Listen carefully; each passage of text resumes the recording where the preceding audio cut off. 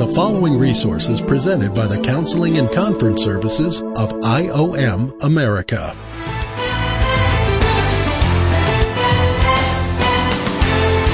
Welcome to A Counselor's Point of View.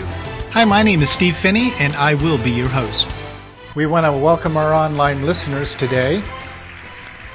We are getting ready to start a new year, but we will be continuing with our Identity Matters under the category of finances. And today's particular message is number 62, and it is Direction of Money Part 2.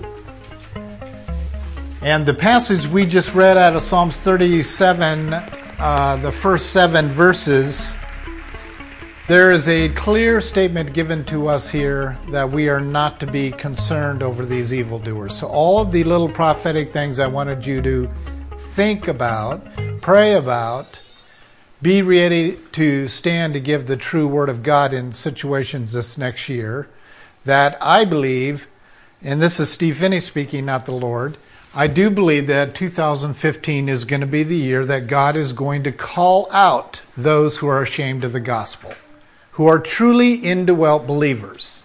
They are afraid to speak out the gospel of Jesus Christ. That has to happen before the final opening of these seals can take place.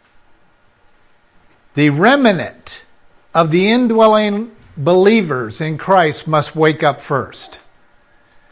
We must take the mission of encouraging other indwelt believers to wake up. Much is given, much is required. There's a very special requirement given to churches like ours who truly believe in the indwelling life of Jesus Christ. We not only believe in following Jesus Christ, we believe that Jesus Christ lives in us to do his own following of his Father. You with me? There's a select, tiny group of believers gathering together on Sundays or Saturdays or Wednesdays or whenever it is that their gatherings get together, who truly want to advance the indwelling life of Jesus Christ. We are on first base. We have to carry this forward to encourage other indwelt Christians who are tampering with the emergent Christian world and pull them away from that and have them focus on the indwelling life of Jesus. I had a dream last night. I was rejected from, I don't know how many churches it was in my dream, but it was a lot. I was invited to the church to speak, and then once I started opening my mouth, they asked me to step down from the pulpit. Church after church after church after church after church, and then I wake up. I'm like, thank God it was a dream. It was one of those dreams that's kind of like, oh, my bedroom. But I think God was warning me something.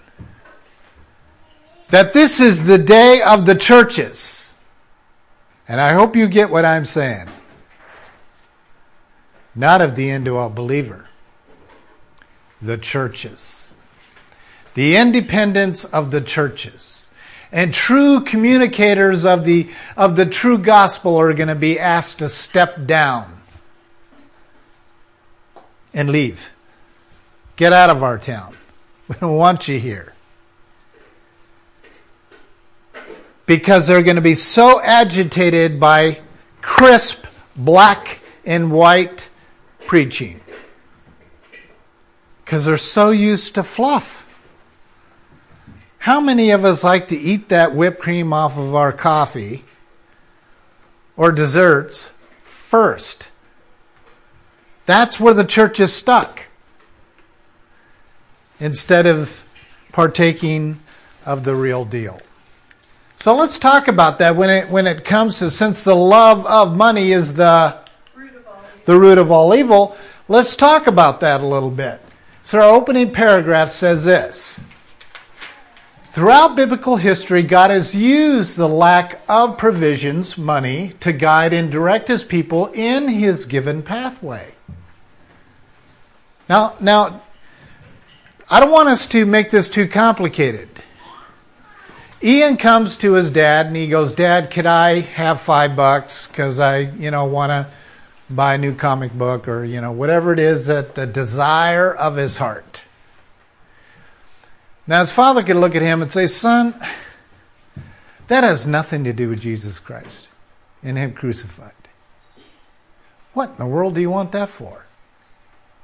Well, I just, I like that comic book and I just, Now, purchasing the comic book is not necessarily bad, right? He could hand him the $5. Did you know comic books are $2.35 now? We paid like 10 cents for those things. It's just outrageous. Some are even more expensive. Yeah. Now here's the principle. The father can choose the primary principle over a secondary principle. The secondary principle is warring over whether he should read a comic book. The primary principle could be, if he really had to work to buy this comic book, he may think twice about spending his hard-earned money on such an item. It may work the first time he does it, or it may work the 100th time that the father does it with the boy. That's the principle. And that's what God does with us. He's not necessarily interested in saying no to us on an item, but he may be interested in holding back in order to guide and direct that young man to a more or a higher principle of finances that the father wants him to learn. So he could say to Ian, well, we'll discuss whether you should purchase a comic book after you earn the money to purchase the comic book. So if I was him, I would literally give him work that was worth $50, but only pay him $1.35. So he's having to war with this while he's raking the leaves for a whole afternoon for $1.35. And then his father pays him $1.35 and says, okay, now let's talk about whether you want to use that blood, sweat, and tears of raking up all those leaves to purchase a comic book. And if Ian says, no, I don't think I want to, Shannon pays him $50. That's how God survives in his miraculous plan of economy. He doesn't tantalize us with a reward. He surprises us with it when we catch the principle. And that's what's being said here. There are times he uses the abundance of provision or the lack of it to confirm his direction for our lives. A classic example of this is the purchase of a car, but not having the funds saved to purchase it. For godly stewards, we can safely see that until God provides the funding, it is not His will for us to buy the car.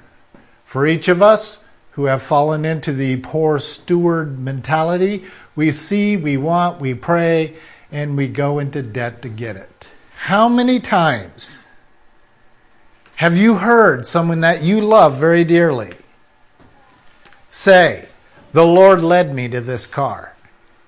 It's a $47,000 car. And they go into debt. And God even got us approved in the loan. Every one of these statements are going against the Bible. And who do they give the credit for? God. They're turning God into Satan. That's what they're doing. Satan is a god of debt. God is a God of freedom. Everything He did through Christ is the opposite of debt. It's to set us free. It's to forgive us of our debts so that we may forgive others. All those verses are connected to finances. So when we We pray, and we go to the car lot, and we see the $50,000 vehicle, and we got approved in our loan because we've been good stewards this past couple years. And we got approved for the loan, and we drive this $50,000 car off the lot, which is actually how much? Probably $75,000. $75,000. Who's going to get that extra $25,000? And the bank's connected to what? Global banks. It's really a short walk in the park. Anytime you're paying off interest to a global system, you have to ask the question, who's got their hand in the pot of the global system? But no, we don't want to think like that because it's going to ruin our day. I won't get my SUV. Then there are the more conservative type to say, well, we'll just pay this off real quick. You see, buying a car on credit is not necessarily wrong. It's what you do with the debt of that house, of that car. Are you working to beat the international system?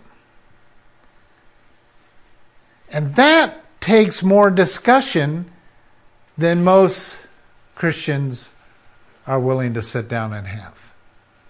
Because they already got their eyes on the car. You see what I mean? They got to get it now because, the guy at the lot's saying this thing's going to go fast. Really? How many new cars are out there waiting to be bought? So this whole thing about talking, getting counsel, and getting, that's where God plays his miracles. And that is the key to freedom for all of us. So what would you say is the primary purpose of money? Just look at money as a whole. What is the primary purpose?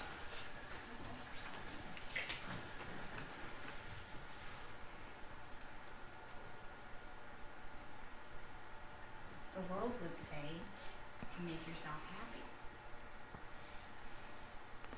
No, we don't. It's a tool that we need to live. I mean, to buy food. So, why do we need it?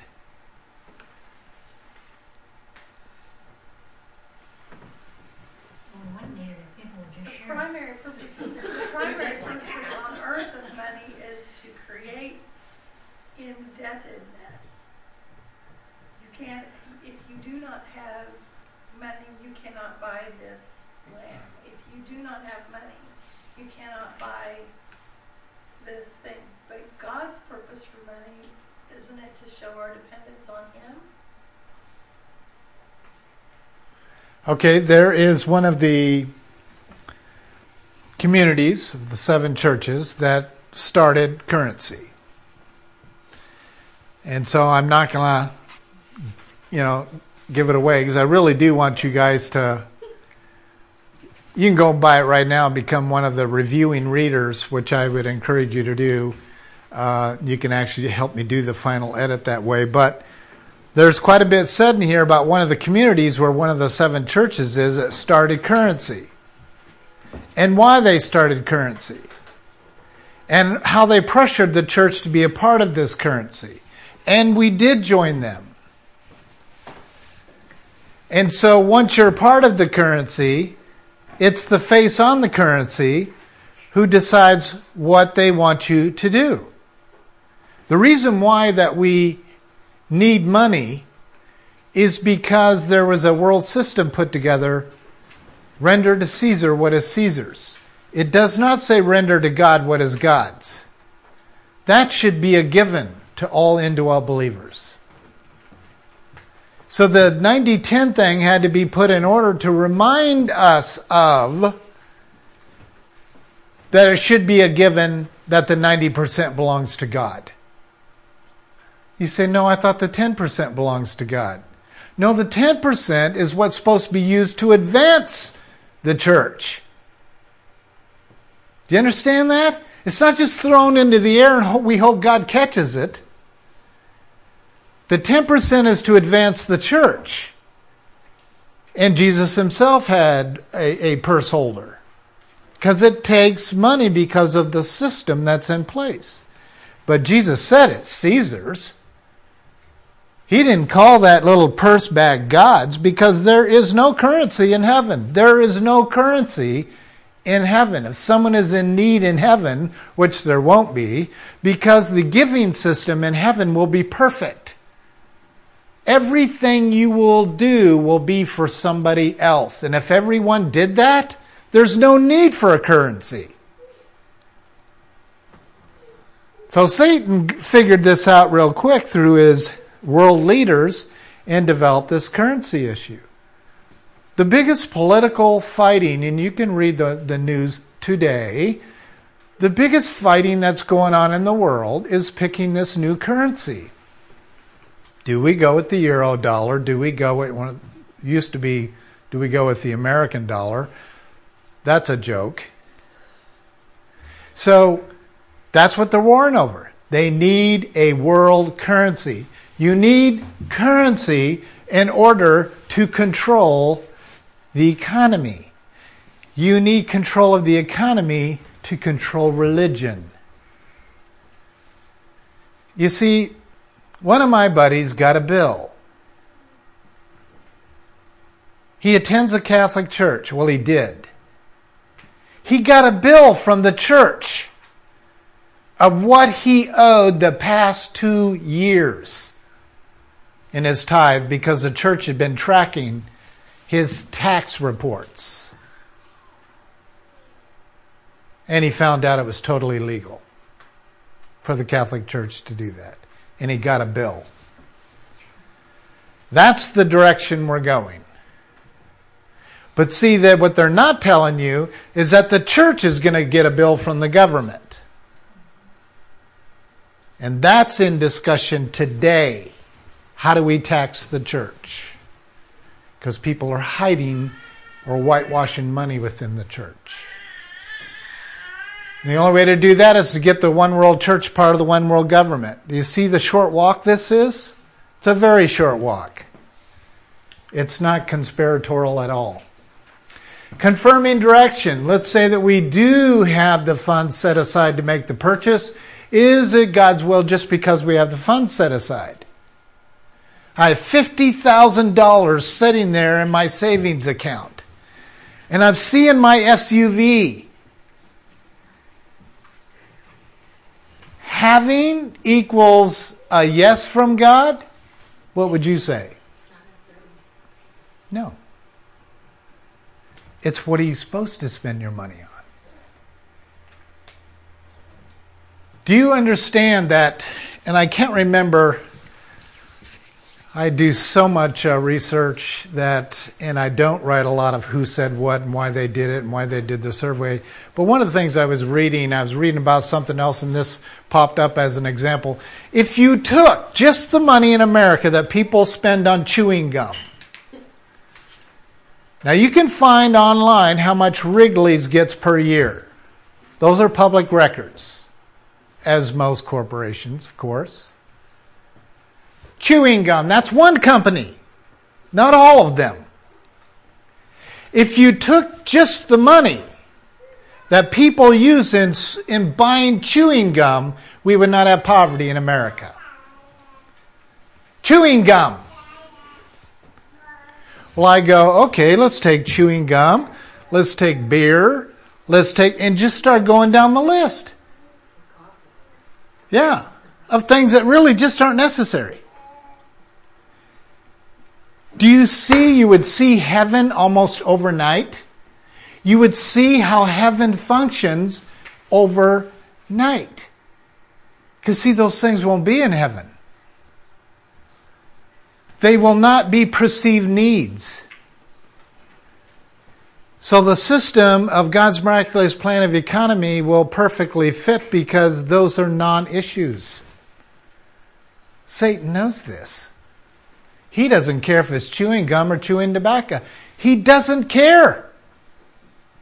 He just wants his system to work. And it does work. So therefore, you have churches begging for the dollar. You have ministries begging for your dollar so that they can get to the next month. And what's happening is people going, la, la, la, la, la. They're getting tired of it. Because they're begging for the crumbs off of Satan's table. And that is not the way the church is designed. The church should be wealthy. Not prosperity doctrine wealthy, just wealthy. So wealthy, Satan becomes intimidated where he does what it says in book of Revelation. There shall come a day when they will not be able to, it's a trinity, buy, sell, or trade. Why does he shut the Christians down, buying, selling, trading? Because we are wealthy. In the end, we're going to figure it out. We're going to go, wow, if we took every Christian dollar to advance the gospel, wow, we'd be wealthy. And we are going to figure it out. And it's going to freak Satan out. So he changes the system. You got to get the mark in order to be a part of the world currency. That's how it happens. Short walk in the park. Satan is so easy to figure out. You almost have to be stupid to do it. And if you think that quote through, that will make perfect sense to you. That's how stupid Satan is. That's how simple-minded he is. And that's how intellectually stupid humans are. That we don't get his simplistic plan. And it all has to do with money. What we spend it on. One of the first symptoms of indulgent purchases I watch for myself as well as in others is that of impatience. People who buy on the spot with large purchases tend to justify their indulgences. Those who carefully weigh the pros and cons walk away, pray, and then decide, show due diligence to the Lord. So, if I am impatient, that should be my first clue, right?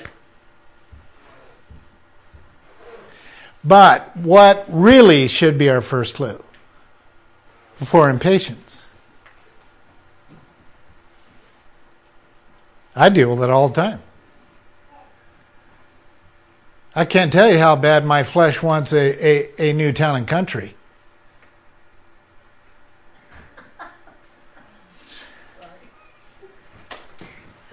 But the more and more I choose righteousness, the more I get in our old town and country that's completely paid for, and God just seems to keep that thing running.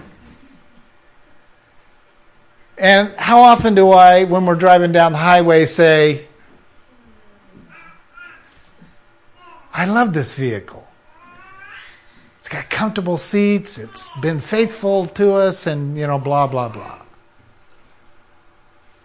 It moves us into thanksgiving when we stop the war at the proper place. So when last night they take me out for a movie and Taco John's for supper, and we're driving by the Dodge resale dealership, and I see a white town and country sitting there, beautiful, and it's rushing through my flesh, and I'm got my hands on the wheel of my town and country, paid for, and I was able to make transition within seconds.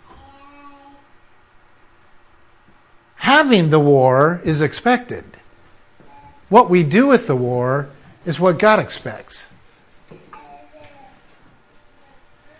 So this is critical, that on-the-spot moment is where Satan's going to do his biggest work. Do I pull in or do I not? Well, if I don't pull in, why don't I pull in? You got to answer that question before the moment of the spot arrives. That's the key. Knowing the truth sets you free, not being faced with it. There are people being faced with the truth around us right now, and they're blowing it off. It's knowing Knowing is an intimate word used in the Word of God, and that is the same word that is used for sexual intimacy. When you know the truth, knowing it is a part of you. You have integrated it into your fibers of your belief system. Psalms 37, that last verse in our passage today, says, "Rest in the Lord and wait patiently for him. Do not fret because of him who prospers in his way, because the man who carries out wicked schemes." That's the thing that we're faced with today is, why do most people want a larger flat screen, a newer car, and the list goes on and on? It's because of what they see. Their buddy have, their neighbor. You know the term keep up with the Joneses? That's what keeps neighborhoods clean.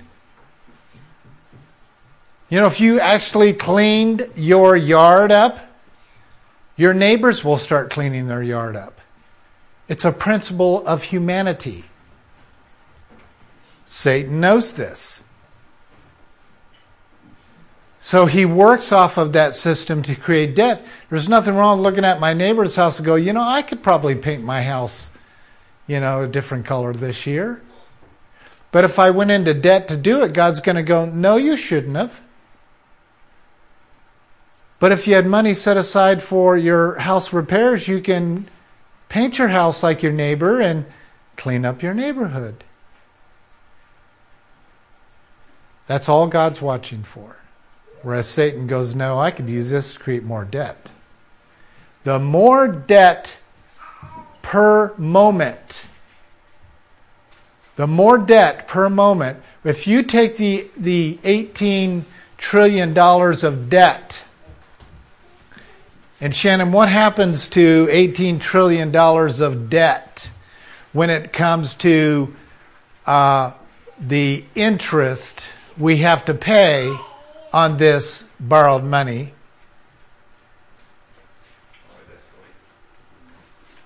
becomes 20 and 22 and continues to become impossible to pay back. That's it. It is impossible to pay that money back. The government knows it. The world knows it. Good old America is done for. Someone else can step up and say, I can pay your debt. And guess who will be indebted to forever? The one who pays the debt. Something about Hitler that was rather fascinating. They weren't sure whether a smart man showed him how to do this, or he was classified by secular history as the most demonized leader in history. He went to his own government, actually sent one of his guys, and said, you can no longer ask for taxes from our chancellor. Happened the second year he was in reign. They were taxing the daylight out of him because he was becoming the wealthiest man in the entire world. And they erased him from the tax records. And he gained wealth faster than any leader in history.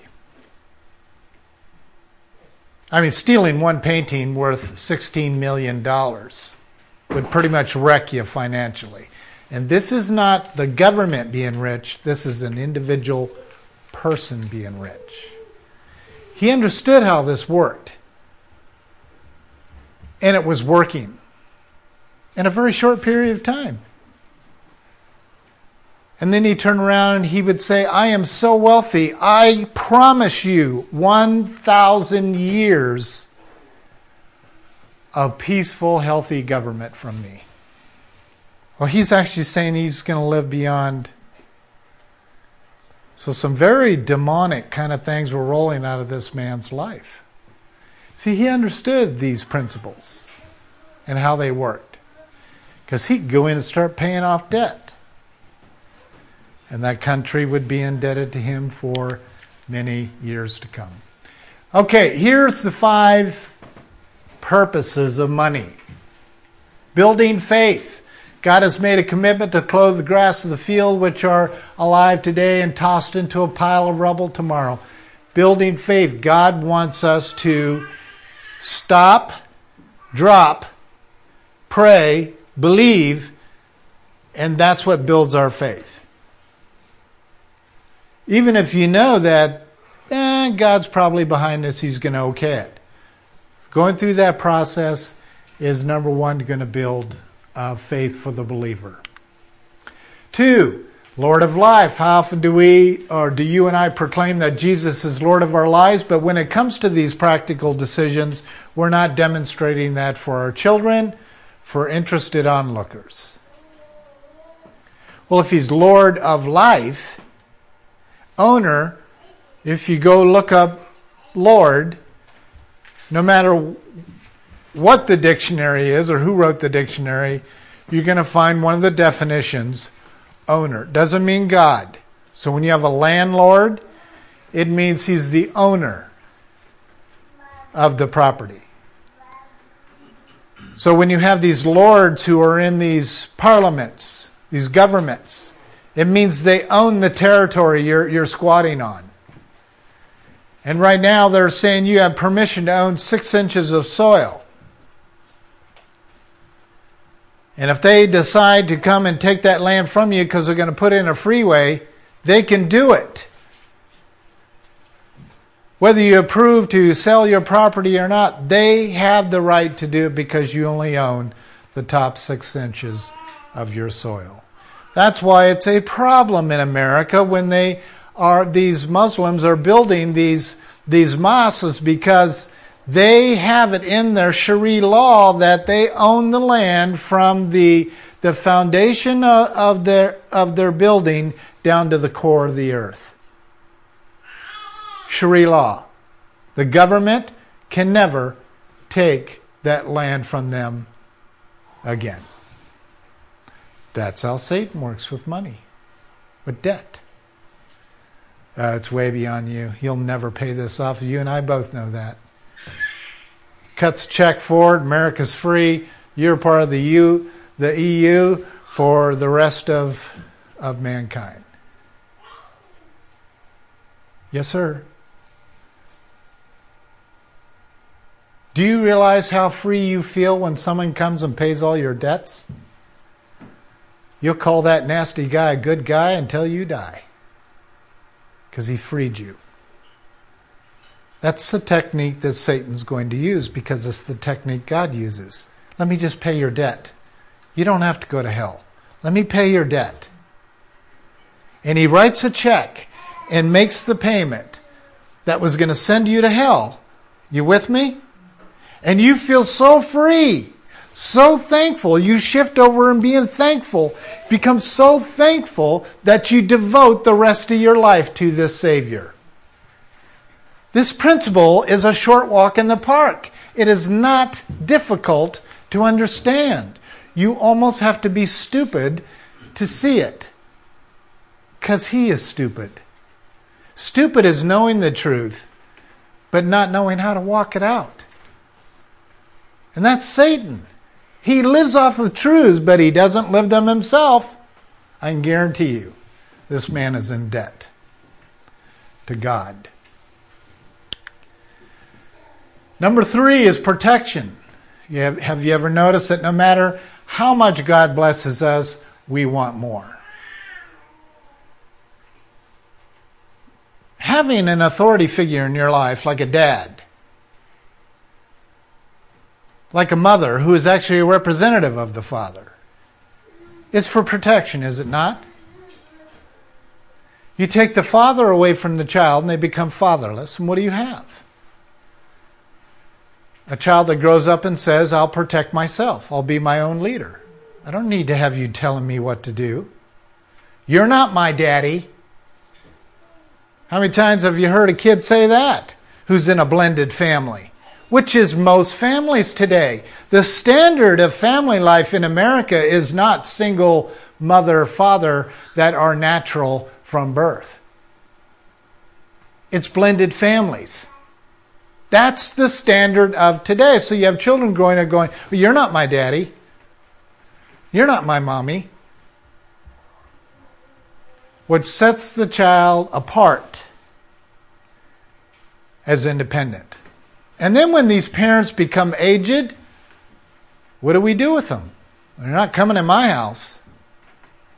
They are annoying. I spent my whole adult life getting myself out of their lives. You think I want them in my home? We put them in nursing homes.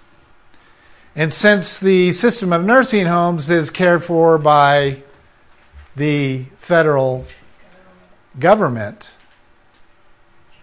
and we know where that has kind of gone, now we have someone else controlling whether our parents live or they die. It's called euthanasia. I promise you this day, this is I speaking, not the Lord, but I promise you this day that in 2015, you're going to see some major decisions made on euthanasia. On permission to give yourself to die legally. You thought that one decision in 2014 with that gal was a big deal? You've seen nothing yet. When it gets approved by federal government, and it will, because it will accomplish one of the greatest taxing parts of humanity, and expensive, by the way, and that is our elderly. And that is something we've seen in these past leaders of these 14 empires, and it is something that is going to be set up for the final empire. And the kids, Jesus himself said, there shall come a day when children will rise up and kill their parents. If you think that means with a gun, then you don't understand prophecy. The best way to kill someone is by permission. Do you understand that? It clears your conscience. It clears the government's conscience. The best way to kill someone is legally. Make it legal. So all these babies that are being murdered every single day, all day long, day after day, is not talked about in the church anymore. Because it's legal. Just because Satan gives you permission to kill your child does not mean that God does. But that's how it works. God gives us authority for protection. Number 4 is building patience. Well, that's kind of common sense. So I'm going to read for you the 1 Peter 2:20 here. Is for what credit is there if when you sin you're harshly treated, you endure it with patience? But if when you do what is right and suffer for it, you patiently endure it, this finds favor in the eyes of the Lord. Now this is a passage actually cut and pasted out of the context that's being presented there is servants be submissive to your masters.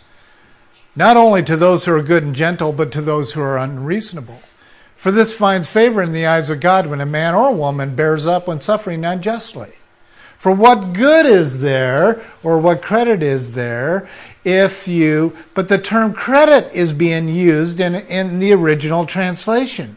It is an advancement. It's a pay advancement. It's a credit. He's saying if you want to be in debt, resist. If you want to get credit, you do what is right, even if the leader is unreasonable. So the question hits the table of how do you know you submit to this leader if they're wrong and unrighteous? You'd have to know the Word of God. So in other words, if they ask you to do something against the Word of God, you don't do it. That's when you resist. If the Antichrist asks you through your government to murder your child, you don't do it. If the government asks you to murder or to pay for the murdering of other children, which is what's on our table of discussion this year, for euthanasia and abortion, you don't do it. You do a Hobby Lobby special. Do you understand that? The owner of Hobby Lobby figured it out. You do not tell me to use my money to murder people. You're not going to do it. And how much ruckus did that create in 2014? But he won. And you think the Antichrist is going to tolerate that by all of these Christian businesses? No. The answer is no. They're going to find a way that before you are able to establish a business, you have to sign up. This is how it happened with the IRS. Before you get your first job, you have to sign, which, how many of you read the small print of the IRS before you went and applied for your Social Security card? Which now you kids don't have to worry, you can't get out of the hospital unless you have one. But back in the day when we had to sign up for one, I didn't read the small print. I barely knew how to read. But in that small print it says, we have the right to make decisions for you. Really? How much is done by the Social Security number today? If you think that's just for your taxes, you are just uninformed. What is that mark on your forehead going to be? You think it's going to be 666 and some kind of fancy decoding? It's going to be your Social Security number. This is not complicated. But it's things that we don't want to think about because they're too scary. So the fact is you have to have knowledge, and intimate knowledge of the Word of God to know when to say no to your leaders and when to say yes. Number 5 is true riches. In God's mind, there is a major difference between earthly riches and heavenly riches. Mankind gets caught up in the worries of the world and the deceitfulness of riches. Once this occurs, the desire for other things enter in, begin to suffocate the Word of God in the believer. So, from the moment I met my wife, everything was about the Word of God, Word of God, Word of God, Word of God. And actually, to be honest with you, I got pretty sick of it. She kept saying, you need to read the Word more. And you need to, that was her encouragement year after year after year after year. When I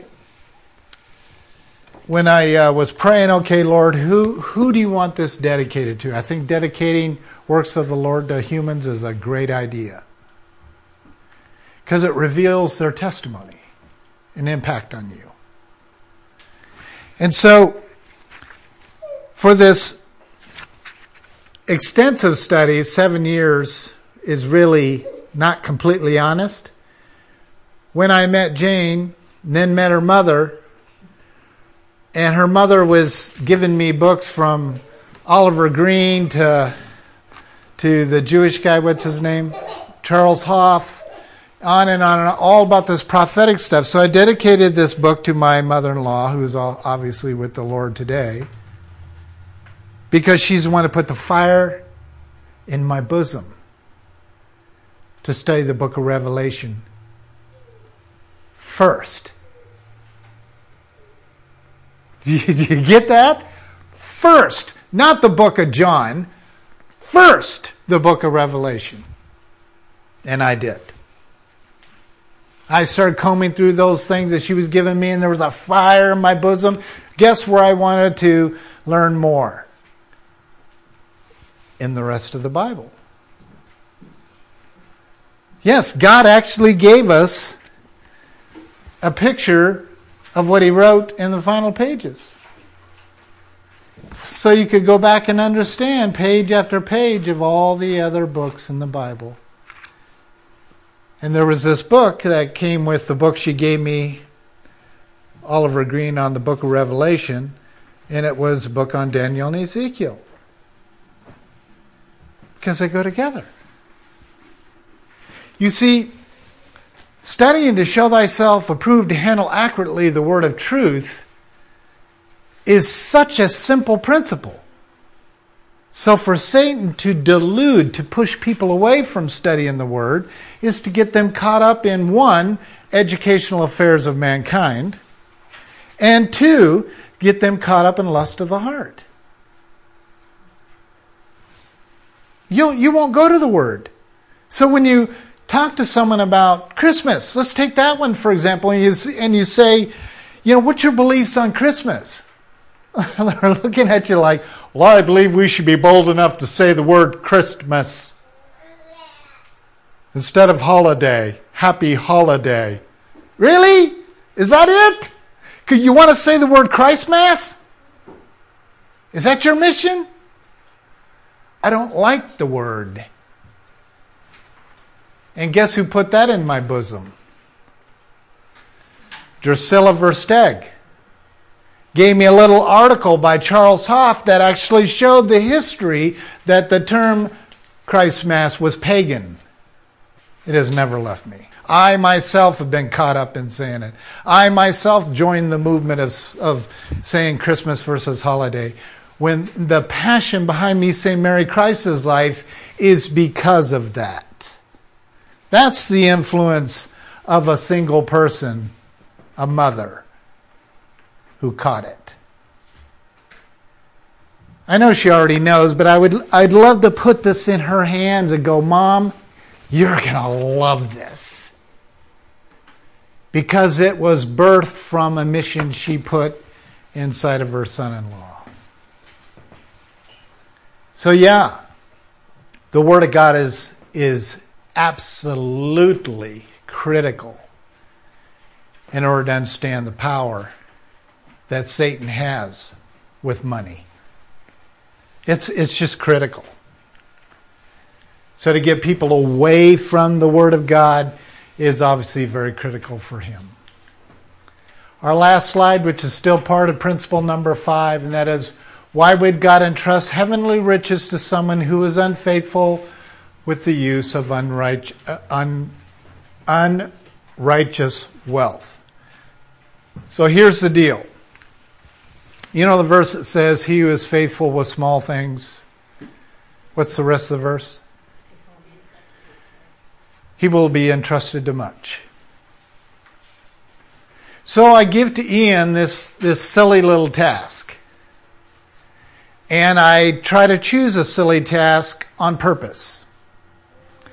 Because I'm waiting for a response from this young man that I'm grooming. I don't care if they're older than me or younger than me. If I've been given a responsibility to disciple them, this is my job. So I pick a ridiculous task.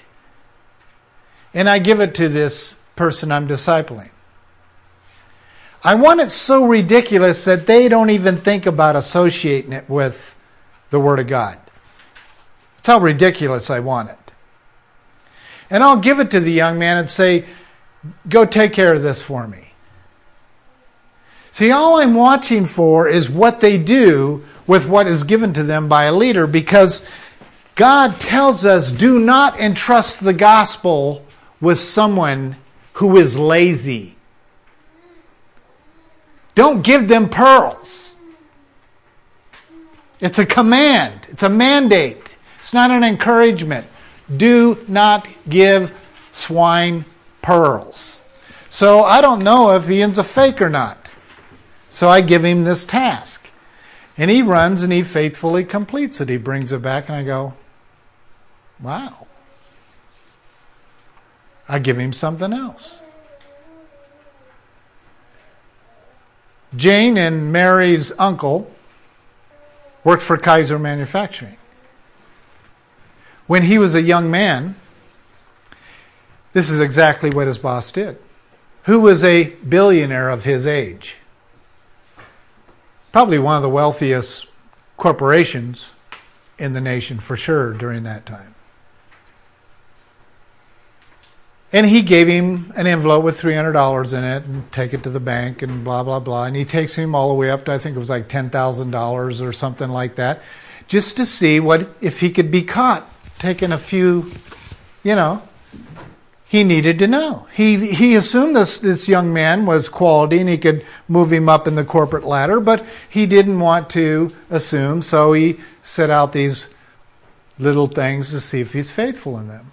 Obviously, he turns out to be a man of integrity and gets advanced through the years all the way to vice president of Kaiser Manufacturing, which ultimately ended up in a battle with a couple family members that didn't go so well. But that's how it works. That's exactly what God does. It just so happens that's what Satan does too. He's a replicator. So he'll give little things to wannabes, and if they do well with him, he'll give him more, give him more, give him more, give him more until he's one of them.